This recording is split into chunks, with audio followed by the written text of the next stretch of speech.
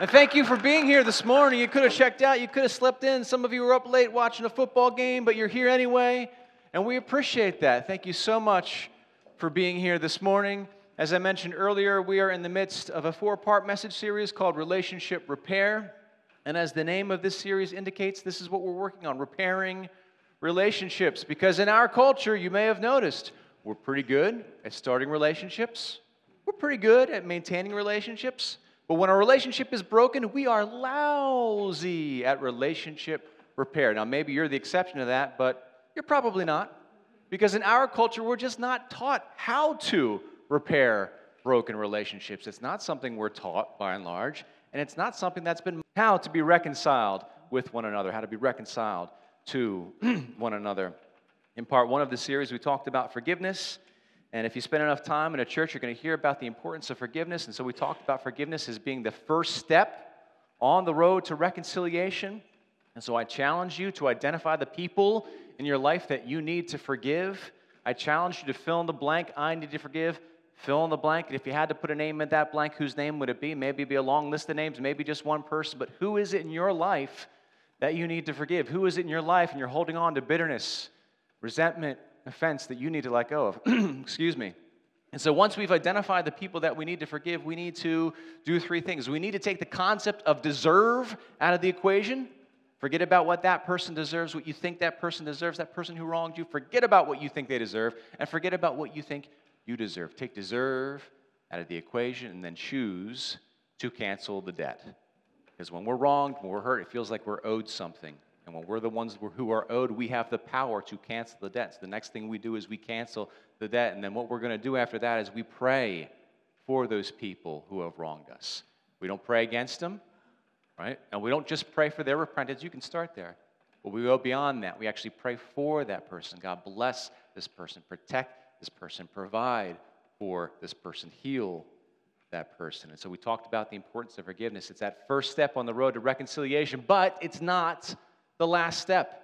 And that's a misconception or a mistake that a lot of Christians make. We think, okay, I've forgiven somebody on a heart level, but here's the thing. Jesus challenges us to go beyond just heart level forgiveness and actually pursue real reconciliation. So last week we talked about the importance of taking the initiative with that person who had wronged you. And that's like the last thing we feel like doing, isn't it? Because that other person wronged us, and here we are, we're doing the hard work of forgiveness, and then we have to reach out to them. Well, yeah. If we're going to follow the teaching of Jesus and the example of Jesus, then we reach out to that person. We are the ones that take the initiative. Last week, I asked you to do something very weird, something I've never asked you to do before, which was wait. To wait. If you have somebody in your life and you need to take initiative with that person, someone you're working toward forgiving, I encourage you to wait until we finish this series, because hopefully, by the time we get to the end of this series, you'll have a better idea of how to take that initiative and what attitude to have as you take that initiative, and what that looks like, how you can do this in a way that's fruitful and productive. I have mentioned this several times, that I was a church kid growing up, and I was a member of a church when I was a young adult, and it was a small church, and in this congregation, there were 2 women who were friends, and then they weren't friends anymore. 2 women in this church who had a falling out, and that's life, that's what happened. These 2 women were in a disagreement.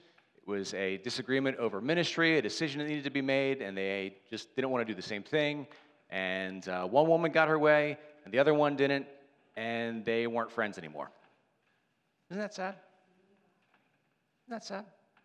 Now, from my perspective as an outsider, I don't know all the details, but there are plenty of us in the congregation who were aware of this. We knew these 2 used to be close, and now they had some kind of a fight, and now they're not friends anymore. So none of us knew all the details, but from the outside, looking in, I'm thinking, well, this is silly. You guys used to be close. I mean, why can't you just patch things up? I mean, aren't we Christians, right? Have you ever had that experience where you've been the person on the outside and you see 2 people in conflict and you're thinking, why can't these 2 work it out?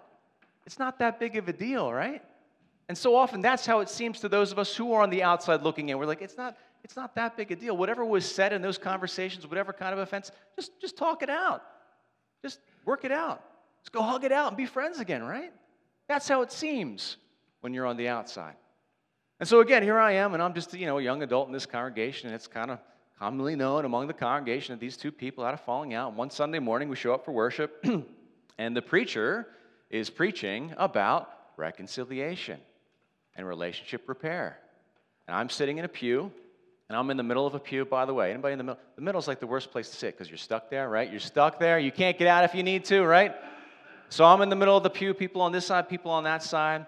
And one of the women who was in this conflict was sitting right behind me here, and the other one was on the other side of the sanctuary there. And so the preacher's talking about reconciliation, relationship repair. And I'm sure I wasn't the only one in the congregation thinking, hey, it's like these two ladies need to do. They need to make it up. And so he finishes the sermon, and we do the closing song, and he gives the closing prayer, and the service is over. And as soon as the service is over, that lady over there makes a beeline for this lady behind me. She comes on over, and at this point, I am stuck in the pew. Because the person over here is having a conversation in that aisle, person over here is having a conversation. I am stuck in the pew, and this conversation is happening right behind me. And so the one woman comes over, and she starts talking, and I'm unintentionally eavesdropping.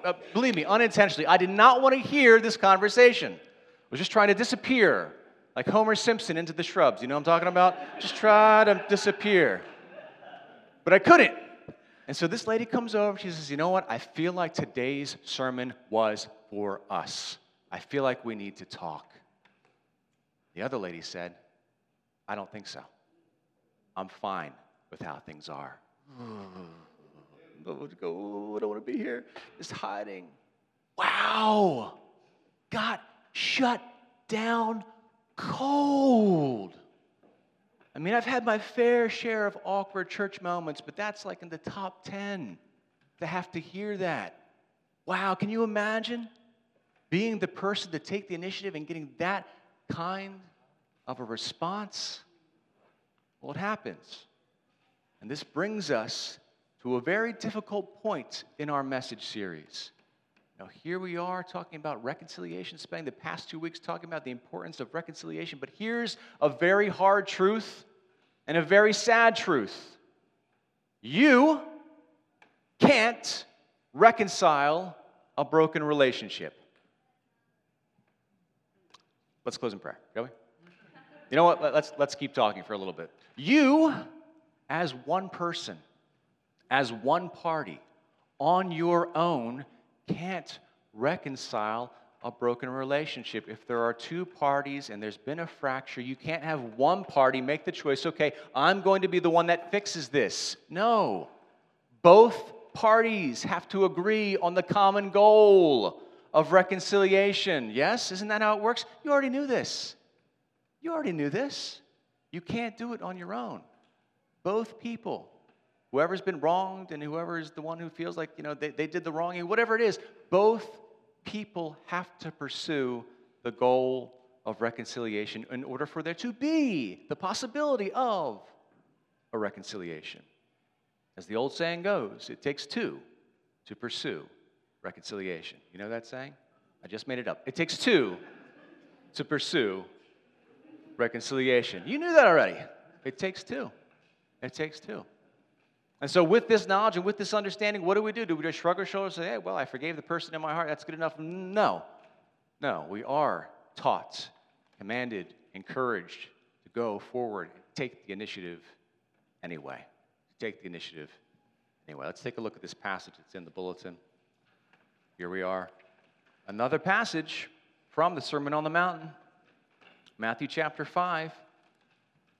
This is a time where Jesus is teaching, and I love the Sermon on the Mount. Again, if you've been with us at Hope, long enough, you've heard me preach from the Sermon on the Mount so many times because it's just so practical what Jesus teaches here. And so much of it has to do with how we interact with one another. Real life stuff.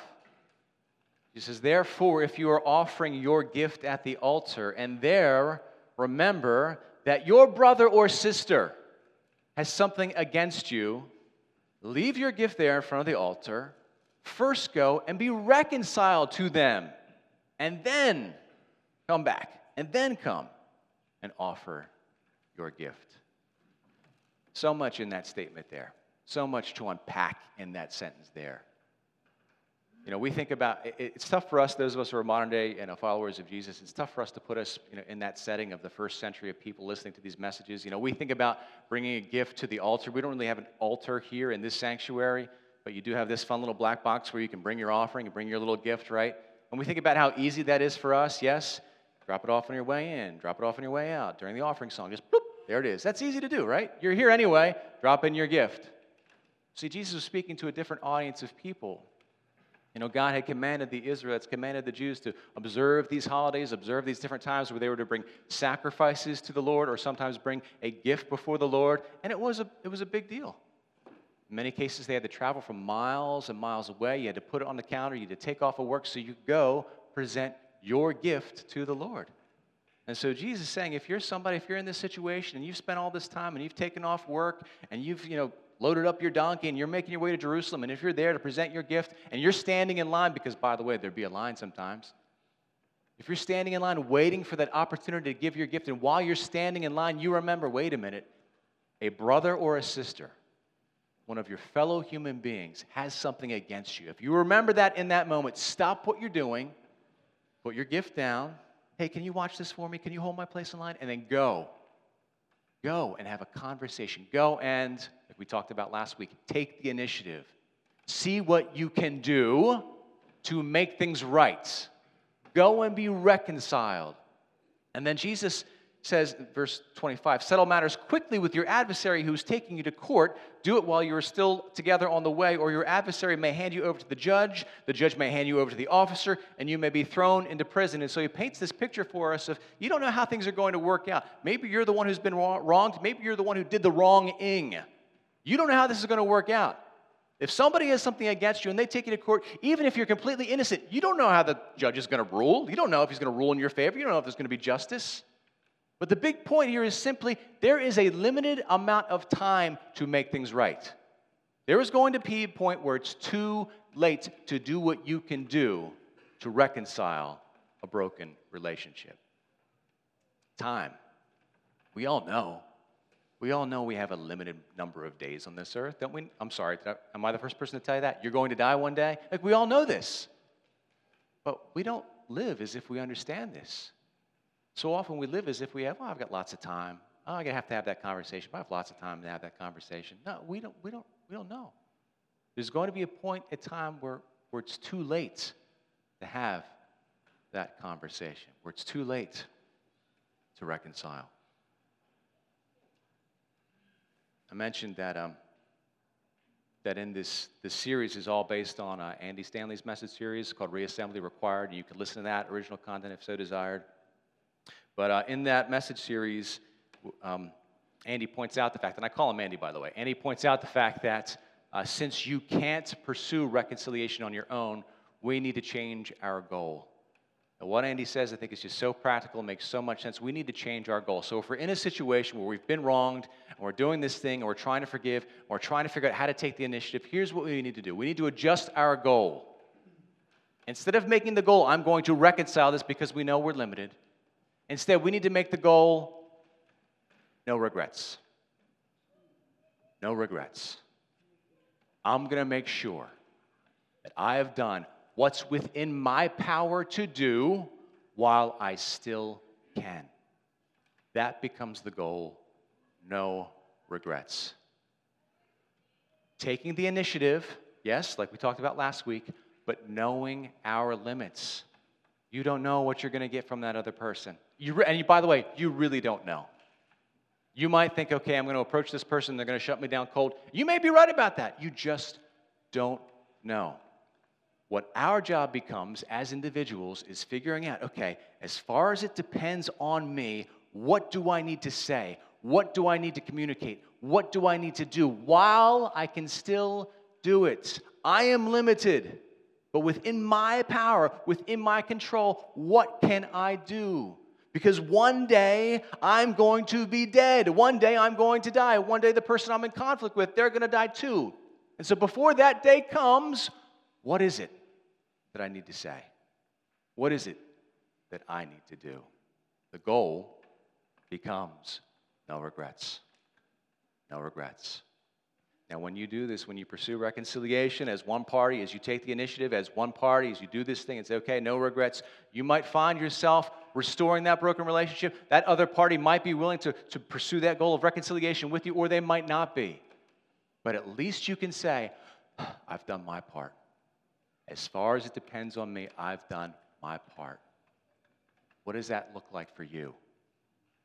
Are you thinking about these people that you need to forgive, right? And maybe you spent the last couple of weeks thinking, well, I'm not really going to think about that person because I shouldn't be offended by what they did. But you know what? Just be real with yourself. If you're hurt over what somebody else did, just acknowledge it. Don't pretend you're not hurt. Acknowledge you're hurt by this person. Acknowledge you need to forgive this person. Think about how you need to reach out to this person. And make your goal, when you take that initiative, make your goal, no regrets. I just need to try. I just need to say what I'm going to say. I just need to get this out in the open while I still have breath in my lungs before I die, before you die. This is what needs to be said. That's the goal. No regrets. What does that look like for you? Now, over the years, I've become a big fan of letter writing. I just need to get this down. No regrets. There's somebody in your life. Now, you're thinking about that person now. Somebody in your life is like, man, if I die before I say this, if that person dies before I say this, man, I'm going to regret it. No regrets. That's the goal. Part of the territory when you become a pastor, part of the job is to do funerals, right? Not my favorite thing to do, but some funerals are worse than others. And since I've been a pastor, I've had to do 2 funerals in particular that were awful because there were people in that room that had regrets. I wish I would have said. I wish I would have said. I wish I would have reached out. I wish I could have made things right. You know, it's my job as the pastor in that moment to console those people. Oh, I wish I would have done this, but like, what can I do? It's too late. You know, I don't say that, but what else can I say? Like, okay, well, pray about it. I don't know. It's too late. There is a point where it will be too late. So here's what you need to do. Reorient your mind. Don't make the goal, okay, I'm going to reconcile this on my own. No, know where you are limited. And then make sure you have no regrets. Do that little internal test. If that person dies today, am I going to be okay or am I going to wish that? Oh, you don't want to have those. I wish that. You don't want to have those in your heart. So, here's what we need to do. We are going to do, this might sound like a weird thing. You can write this down if it helps. We are going to do what we can do while we can still do it. We're going to do what we can do while we can still do it. We will do what's within our power to do to initiate reconciliation before it's too late. We will acknowledge that there are limits. We have to acknowledge that we are limited and that we can't force reconciliation to happen. We will acknowledge that it takes both parties. It takes 2 to pursue reconciliation. We'll know this. It takes 2 if we're going to have reconciliation actually achieved. But we're not going to allow that to become our excuse, because that's the thing that some of us do. You say, well, I don't know. I can't fix this on my own. I don't know how the other person is going to respond. Guess what? That's not on you. So we're not going to worry about the other person's response. We're going to know that we're limited, but we're going to do what we can do while we can still do it. We're not going to make excuses. We will do our part to make sure that we are free of regrets so that we can allow for the possibility of reconciliation to take place. We're going to do all this tough work because those of us who are followers of Jesus Christ, we have been called to the ministry of reconciliation. Let me pray for us.